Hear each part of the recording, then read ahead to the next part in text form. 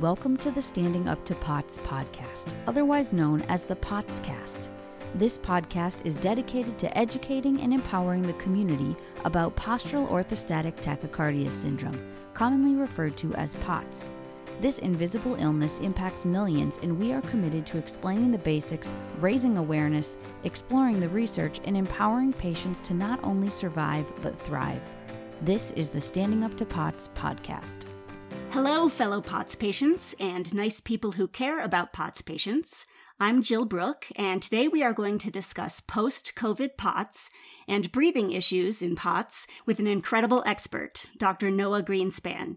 He is a board-certified clinical specialist in cardiovascular and pulmonary physical therapy with over 27 years' experience. He's the founder and program director of the Pulmonary Wellness and Rehabilitation Center in New York City, which has been repeatedly named one of the best in the United States. He is also licensed as an emergency medical technician.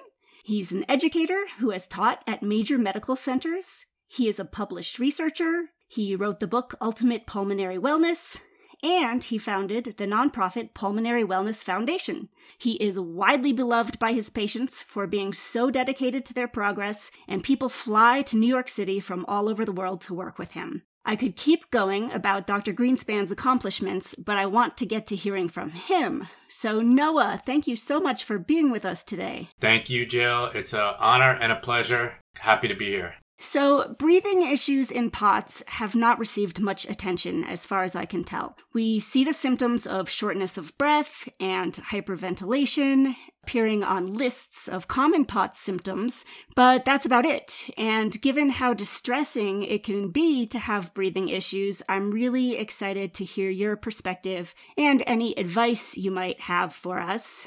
But I wanted to just give listeners a little bit of context.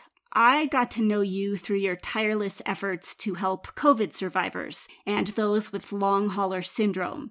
You were in the thick of it. You were at the epicenter of COVID in New York City, unfortunately. And so before anybody really knew what was going on, you were seeing these people struck by COVID, and you were providing lectures, support groups, an online boot camp, and just wonderful resources. And you found the dysautonomia clinic where I work as the nutrition consultant. And you had me speak to your community about nutrition, and you had me work with some of your patients. And everyone kept telling me the exact same thing. First of all, Noah is the best and that you helped them so much. But second of all, I kept hearing that you were the one and only person to recognize that they had POTS and or dysautonomia. Some of them had seen multiple doctors, had no clue what was going on, but you spotted it. So what were you seeing? How did you recognize POTS or dysautonomia? Oh, great question. It's really interesting. So my background is in cardiovascular, pulmonary, and complex medical rehabilitation. In order to do those things successfully, and when I say successfully, I mean, first and foremost, not to hurt people. Hippocratic Oath, primum non nocere, first do no harm. You have to be really open-minded in the sense of you have to be using all your senses at once. March, April, May, the term long hauler hadn't been coined. There were no long haulers. We just assumed people had COVID and were still suffering the impact of a critical illness. But the people that I were getting calls on were people who were in the ICU, people who were on ventilators, people who had COVID pneumonia, and people who at that time, we thought COVID was a primarily respiratory condition.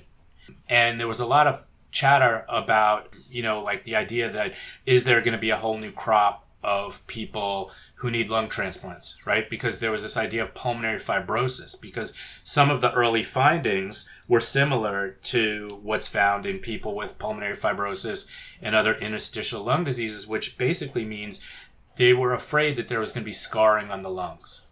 And thankfully, not to say that nobody has wound up with scarring on the lungs, there's findings now that show a lot of the things that look like early scarring were actually inflammation, and many of those people have gotten better.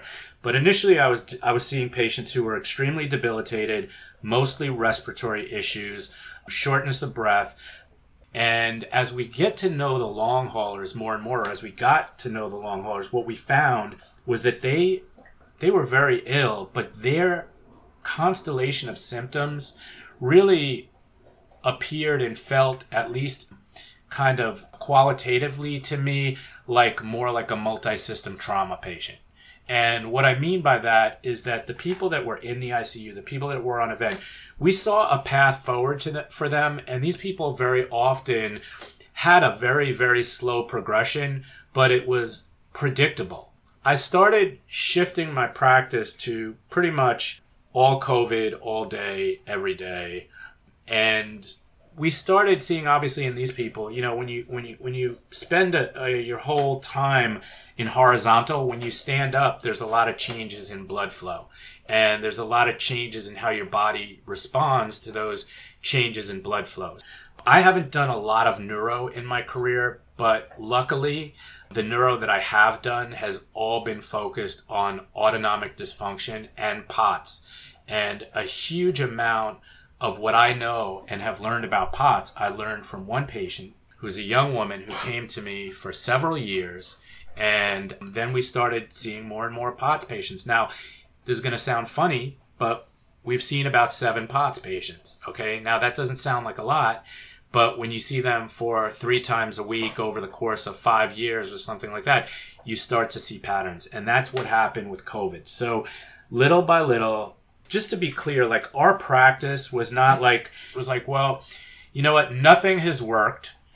So if the idea is there's nothing we could do for you and we don't know what to do, then as long as we don't hurt people, then we can try things and feel like we have a little bit of leeway and a little bit of, kind of running room to give some things a shot. So with COVID, I was basically seeing people for free because I didn't feel like I was qualified to charge for my work, number one, because I didn't know what COVID was, right? We didn't know. So I said, you know what?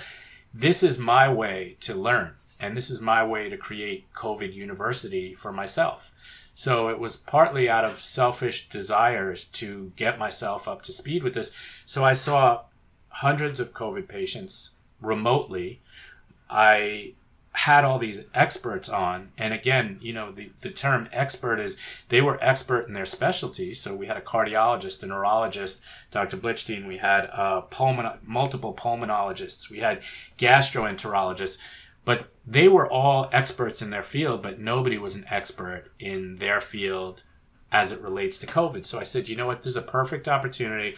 Let's get the people on the front line. Let's bring them in and ask them what they saw and pick their brains. And little by little by little, after seeing more and more and more and more patients, we started picking up patterns. And after I had seen about 125 patients, I was kind of chomping at the bit. I was feeling like I was a caged animal, in that I said, at this point, I need a lab. And in October 1, 2020, we opened the post-COVID rehab center at H&D Physical Therapy because I needed to get my hands on patients. Interesting. So you had 7 POTS patients before COVID, and now you've had many, many. What percentage of your long haulers do you estimate have POTS or some sort of dysautonomia? A lot of them, and it's an interesting question, again, because I think some of the ways that the world gets hung up, humans in general get hung up on things, is we like to put things into nice, neat little boxes. I mean, the simple answer to your question, as is the answer to most questions COVID, is I don't know. It's a lot, but I also am not really in a hurry to diagnose somebody or to what is it coming from. We don't know. COVID is one of the most variable condition and constellation of conditions that I've ever seen. And it's not like having a pulmonary problem or a cardiovascular problem or a neurologic problem or a gastrointestinal problem. It's like having cardio on top of pulmonary, superimposed on GI, superimposed on neuro. And then if you do have dysautonomia, then that's a whole other like kind of moving earth type thing where it makes everything else hard to get your footing on. And you can also change physiology if you really understand the physiology. But it's understanding the basic stuff. It's not understanding this high level stuff because most people never get to the high level stuff. We think about things like autonomic dysfunction is really a big player in COVID, except we don't know exactly how it's going to play. So people talk about shortness of breath. A ton of people with COVID are short of breath, but they get a chest x-ray and the chest x-ray is normal. They get a CAT scan and the CAT scan is normal. They get a pulmonary function test and the pulmonary function test is very often normal.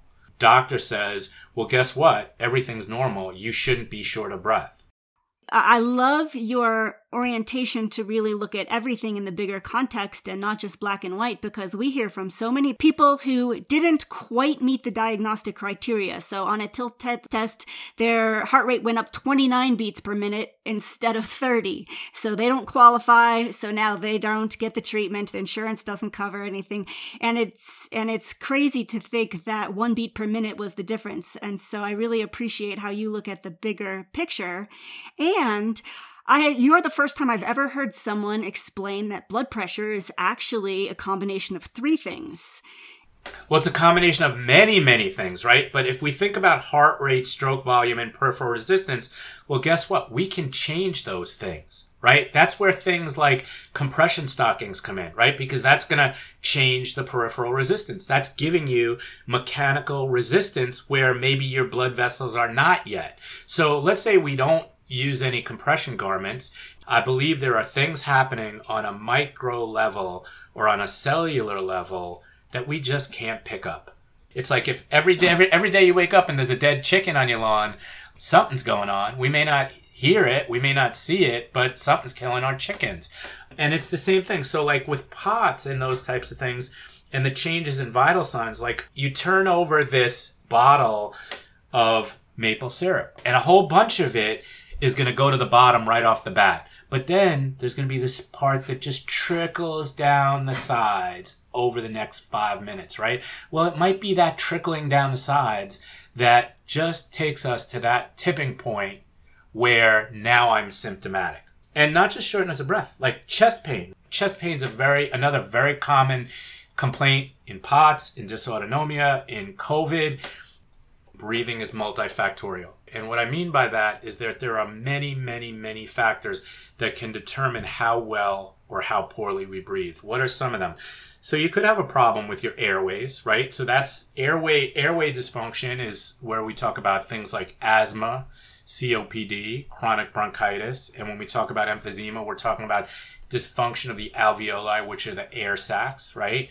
And I should just jump in and say that an article written by Dr. Fedorowski in 2018 does mention asthma as something that presents with POTS patients. Great point. Okay, so here's the thing. A lot of COVID patients are getting diagnosed with asthma.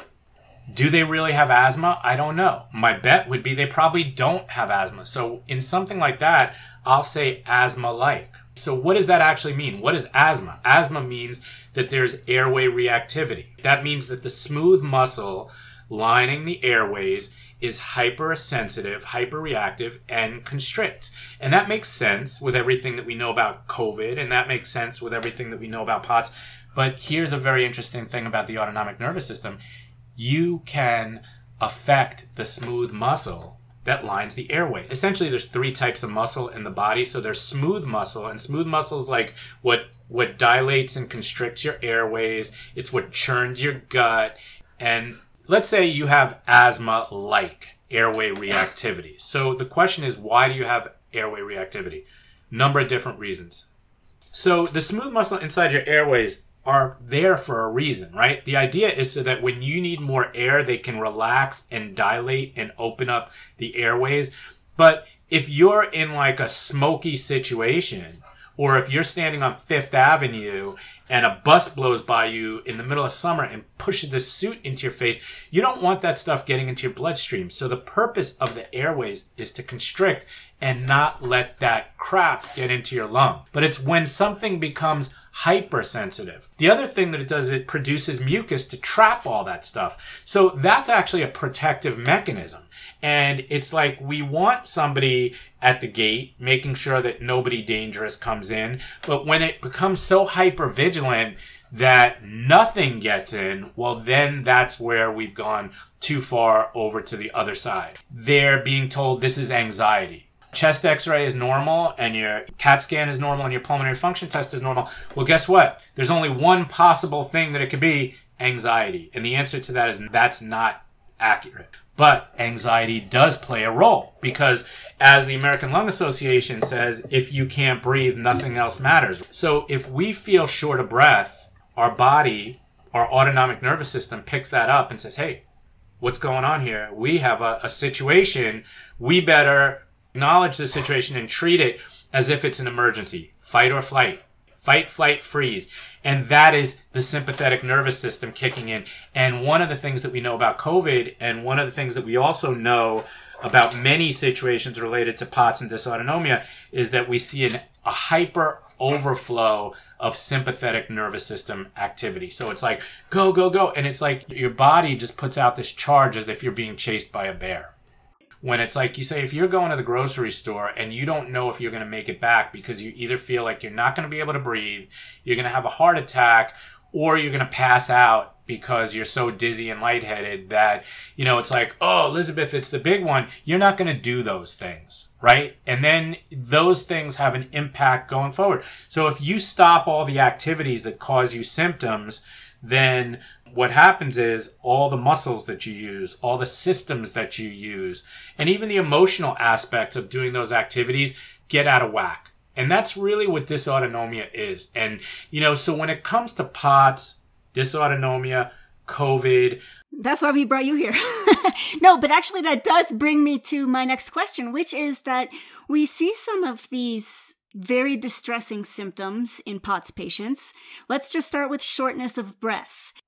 Do we have any clues as to why a POTS patient who is young and theoretically has a fairly healthy set of lungs would get shortness of breath? I need to really understand their situation, and I need to not just hear it once. I need to continually ask questions and continually shift this Rubik's Cube. Every person has their own individual Da Vinci Code that has to be figured out.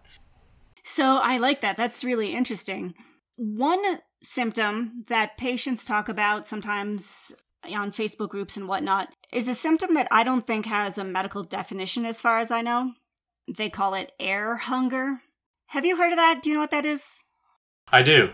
These fish are kind of at the top trying to gulp air. It's like they're trying to find that oxygen in any way that they can. And when we talk about air hunger, it's a sensory thing that can probably come from a number of different physical and physiologic things. So I think, if I had to say, I think what most people mean when they say it is that they just can't get a deep breath.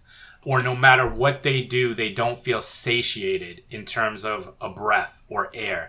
One thing I'll ask people, I'll say, well, does it feel like you're starting to take the breath and that breath stops before you get to your full range of motion of the breath? Does it feel like your lungs are smaller and that therefore you've gotten to the full range of motion, but it's in a smaller lung? Or is it that you feel like you kind of have this increased resistance from beginning to end?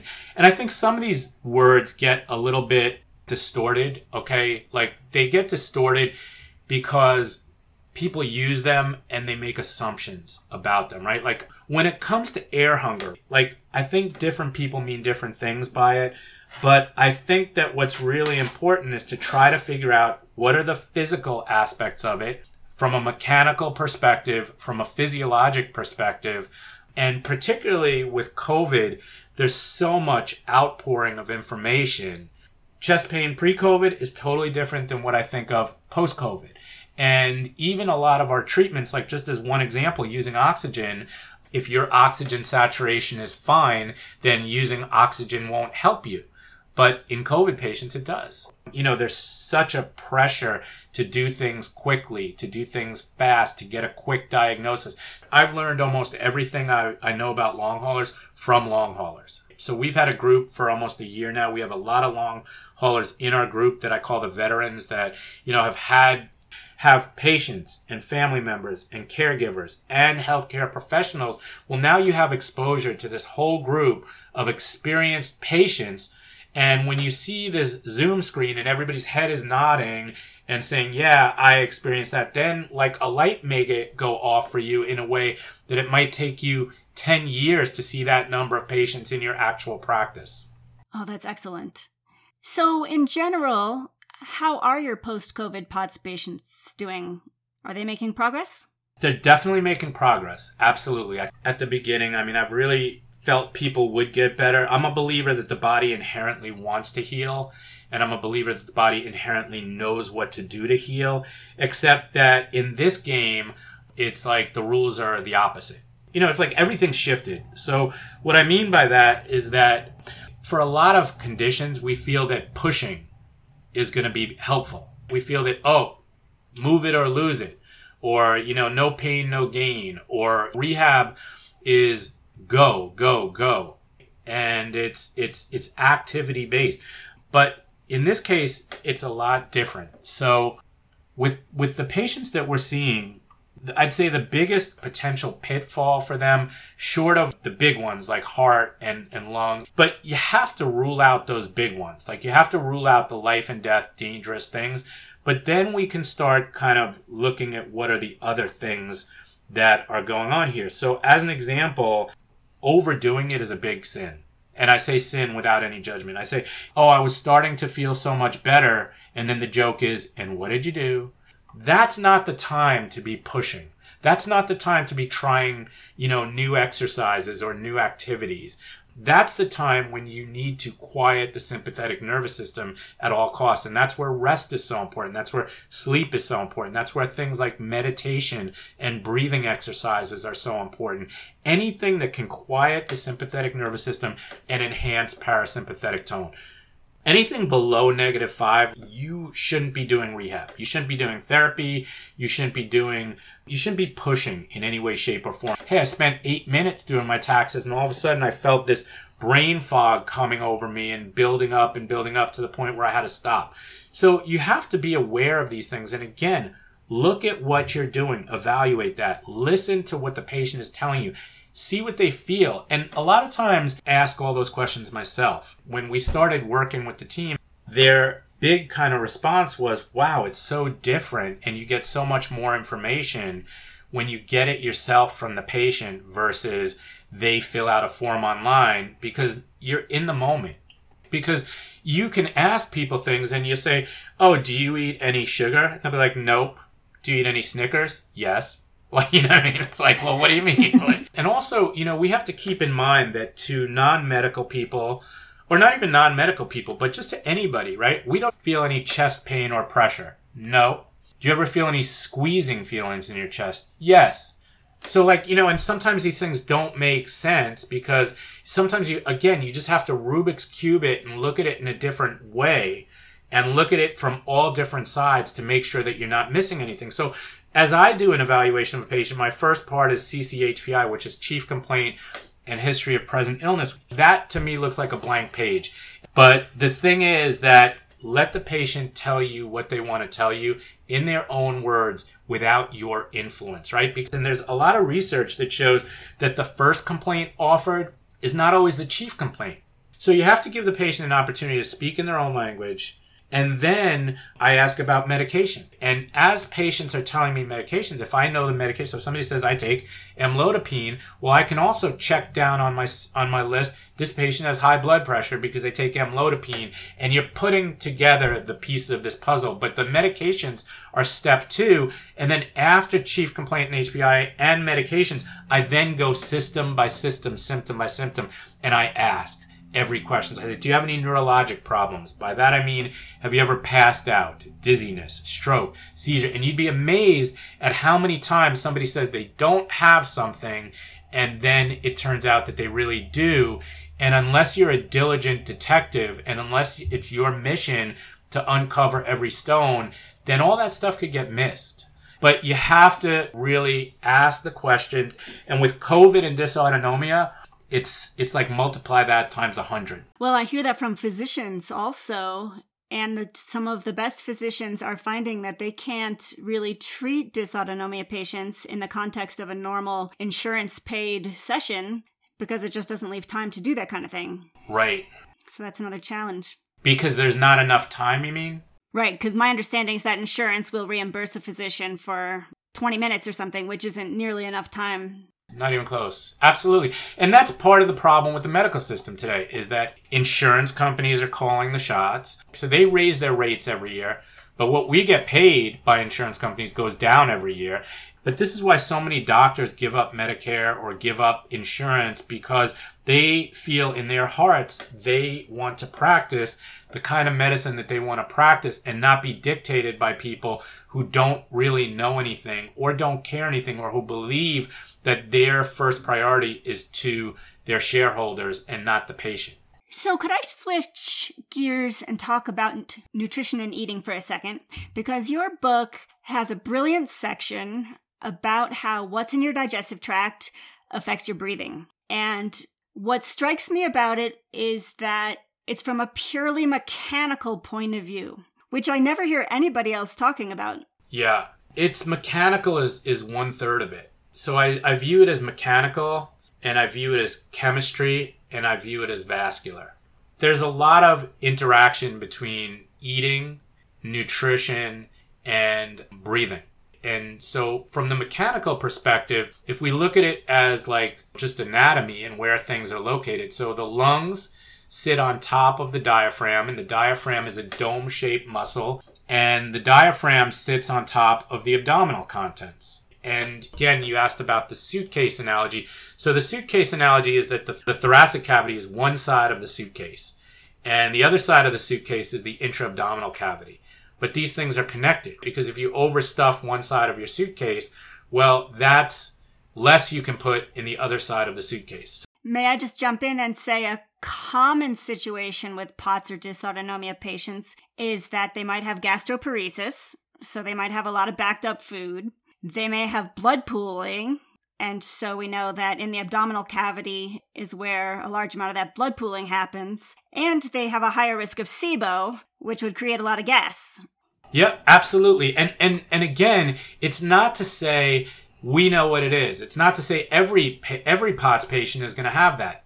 This is why it's so important not to assume that we know. To say that these are all the possibilities. So you know what? You may have gastroparesis, but not every POTS patient has gastroparesis. You may have blood pooling, but not every POTS patient has blood pooling, and not every POTS patient has SIBO.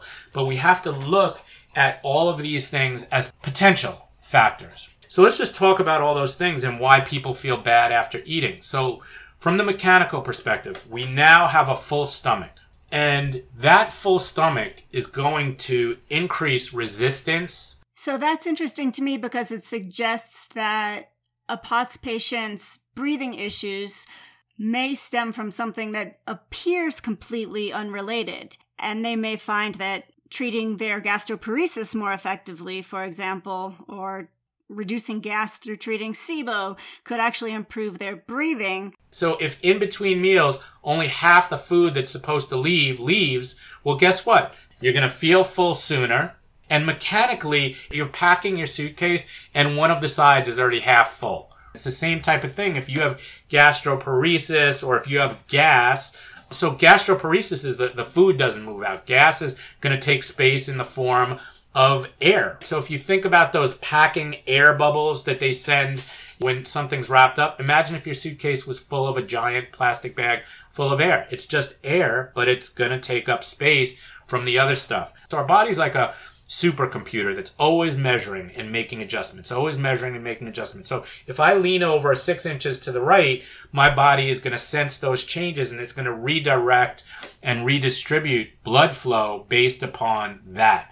So if you think about it like this, the body measures most pressure in the carotid sinus, which is up here, the carotid arteries, and the arch of the aorta. So you're pointing to your neck for people who are listening. And chest. So neck and chest. So imagine all that food is in your gut and your lower extremities. Well, now your body saying, hey, you know what? We're not getting any blood flow here. Wait, the pressure in my carotid sinus is low. The pressure in my aortic arch is low. We're not getting blood flow.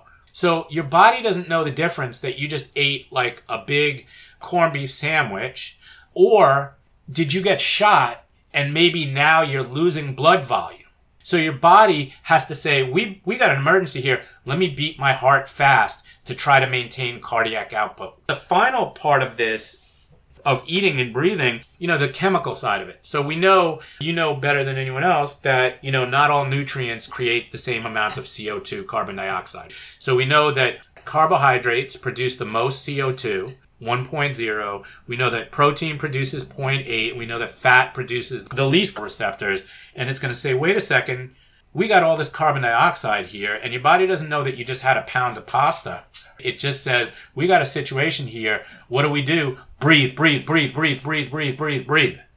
There's that. And then if we flip it back to the other system, which is if you do have asthma, or if you do have asthma-like symptoms, right? One of the paradoxes or one of the ironies is that the harder you work to breathe, the harder it becomes to breathe. So now we have a situation which is my gut is pushing up against the diaphragm. The diaphragm is struggling. My lungs are compressed. I have to breathe harder and faster. Wow. That is a neat way to think about a meal that I don't think anybody's currently talking about very much. Yep, I like to dwell in the obscure. When people start to make these changes, it's amazing, And then the other thing is if you talk about, weight loss and weight gain. So another factor is protein and carbohydrates have approximately 4 calories per gram. Fat has 9. So if you're trying to gain weight, well, then you should live in the world of healthy fats because you're getting more bang for your buck. You're getting anti-inflammatory. You're getting grease the wheels and send signals to the autonomic nervous system that we are okay and we're healthy. And again, when you're short of breath all the time, or when you have difficulty eating adequate meals because when you eat, you become short of breath. You eat less, so you get less calories coming in, but you're working harder to breathe, so you're burning more calories, and there's a massive mismatch there. And likewise, if you're trying to lose weight, well, then you should have less fats, and you should have more protein, but the carbs generally are kind of inflammatory. The carbs are really our enemy. So again, it's always looking at the big picture and always looking at who are all the players here. I think you're so enlightened. I can't believe how many times I hear from patients who need to gain weight that their physicians just said, enjoy McDonald's, have milkshakes, eat junk, you need the calories.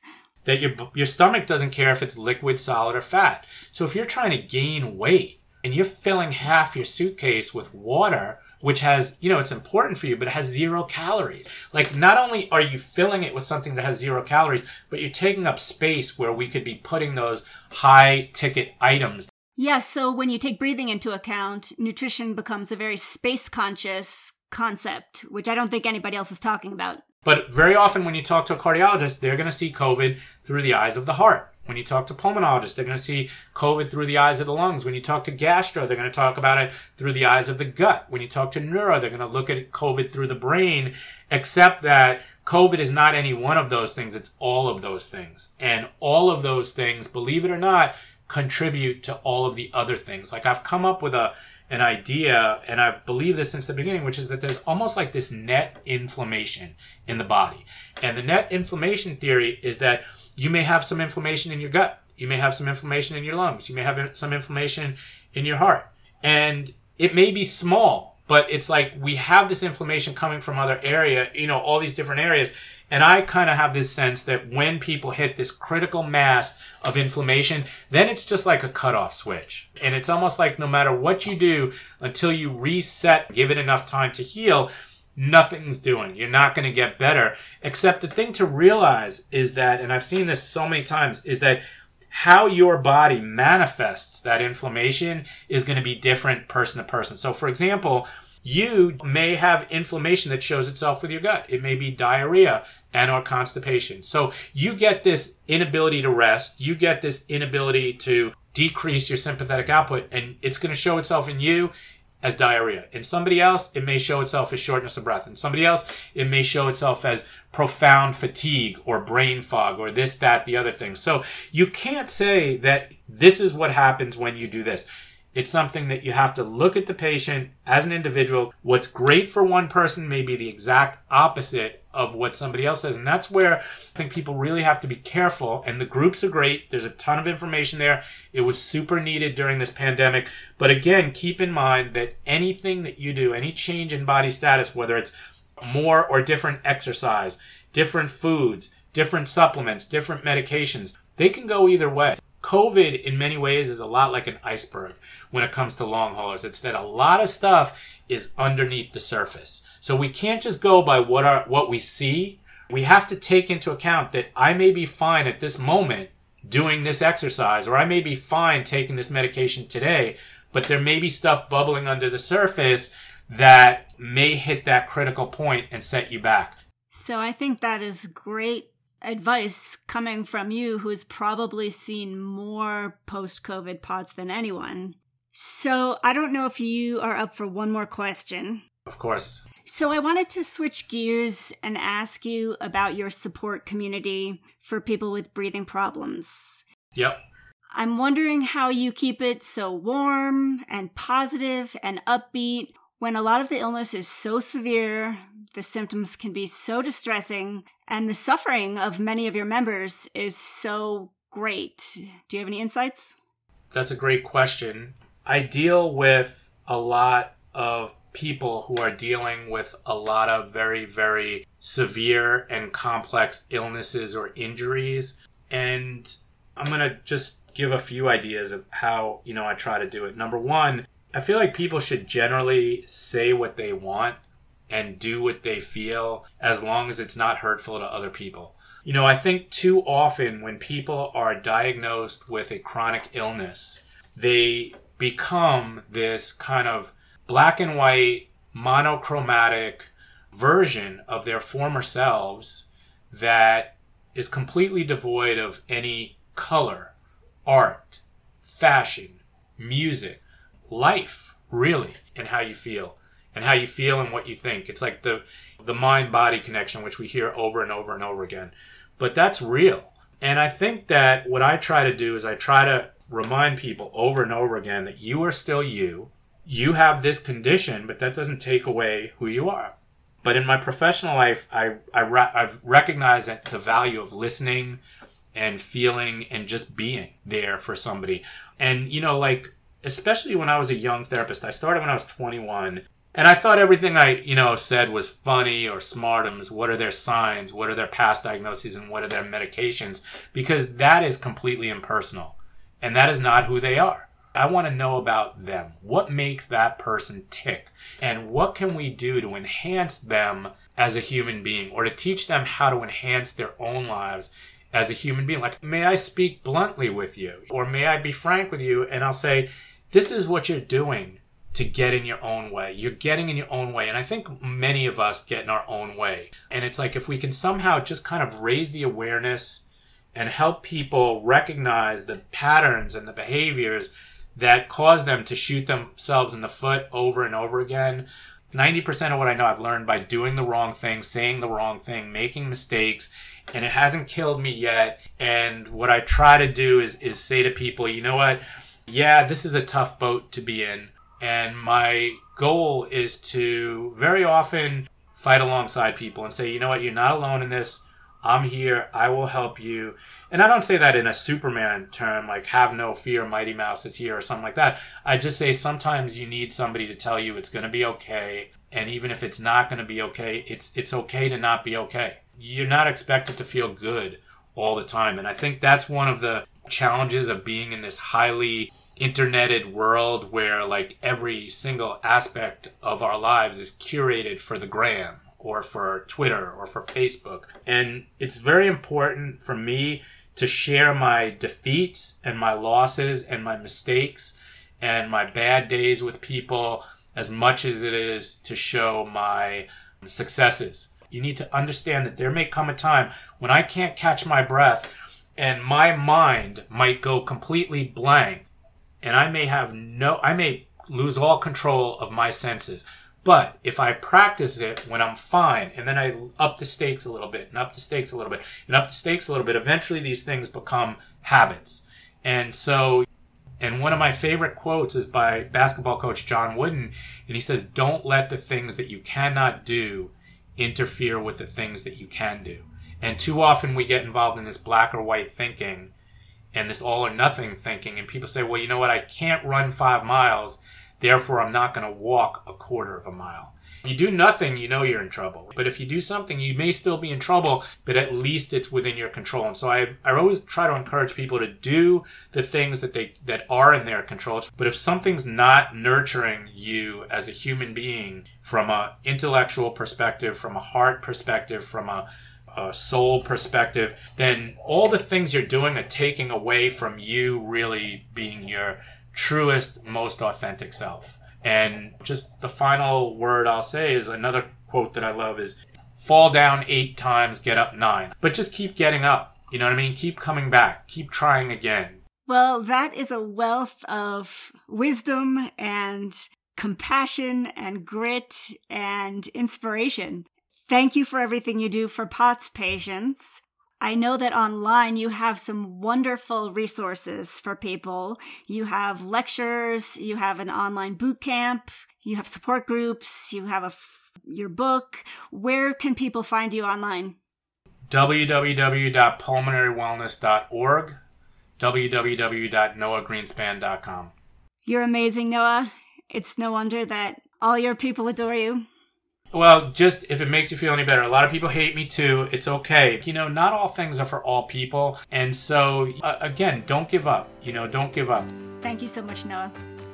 You can find us wherever you get your podcasts or on our website, www.standinguptopots.org/podcast. And I would add, if you have any ideas or topics you'd like to suggest, send them in. You can also engage with us on social media at the handle Standing Up to Pots. Thanks for listening, and we hope you join us. This show is a production of Standing Up to Pots.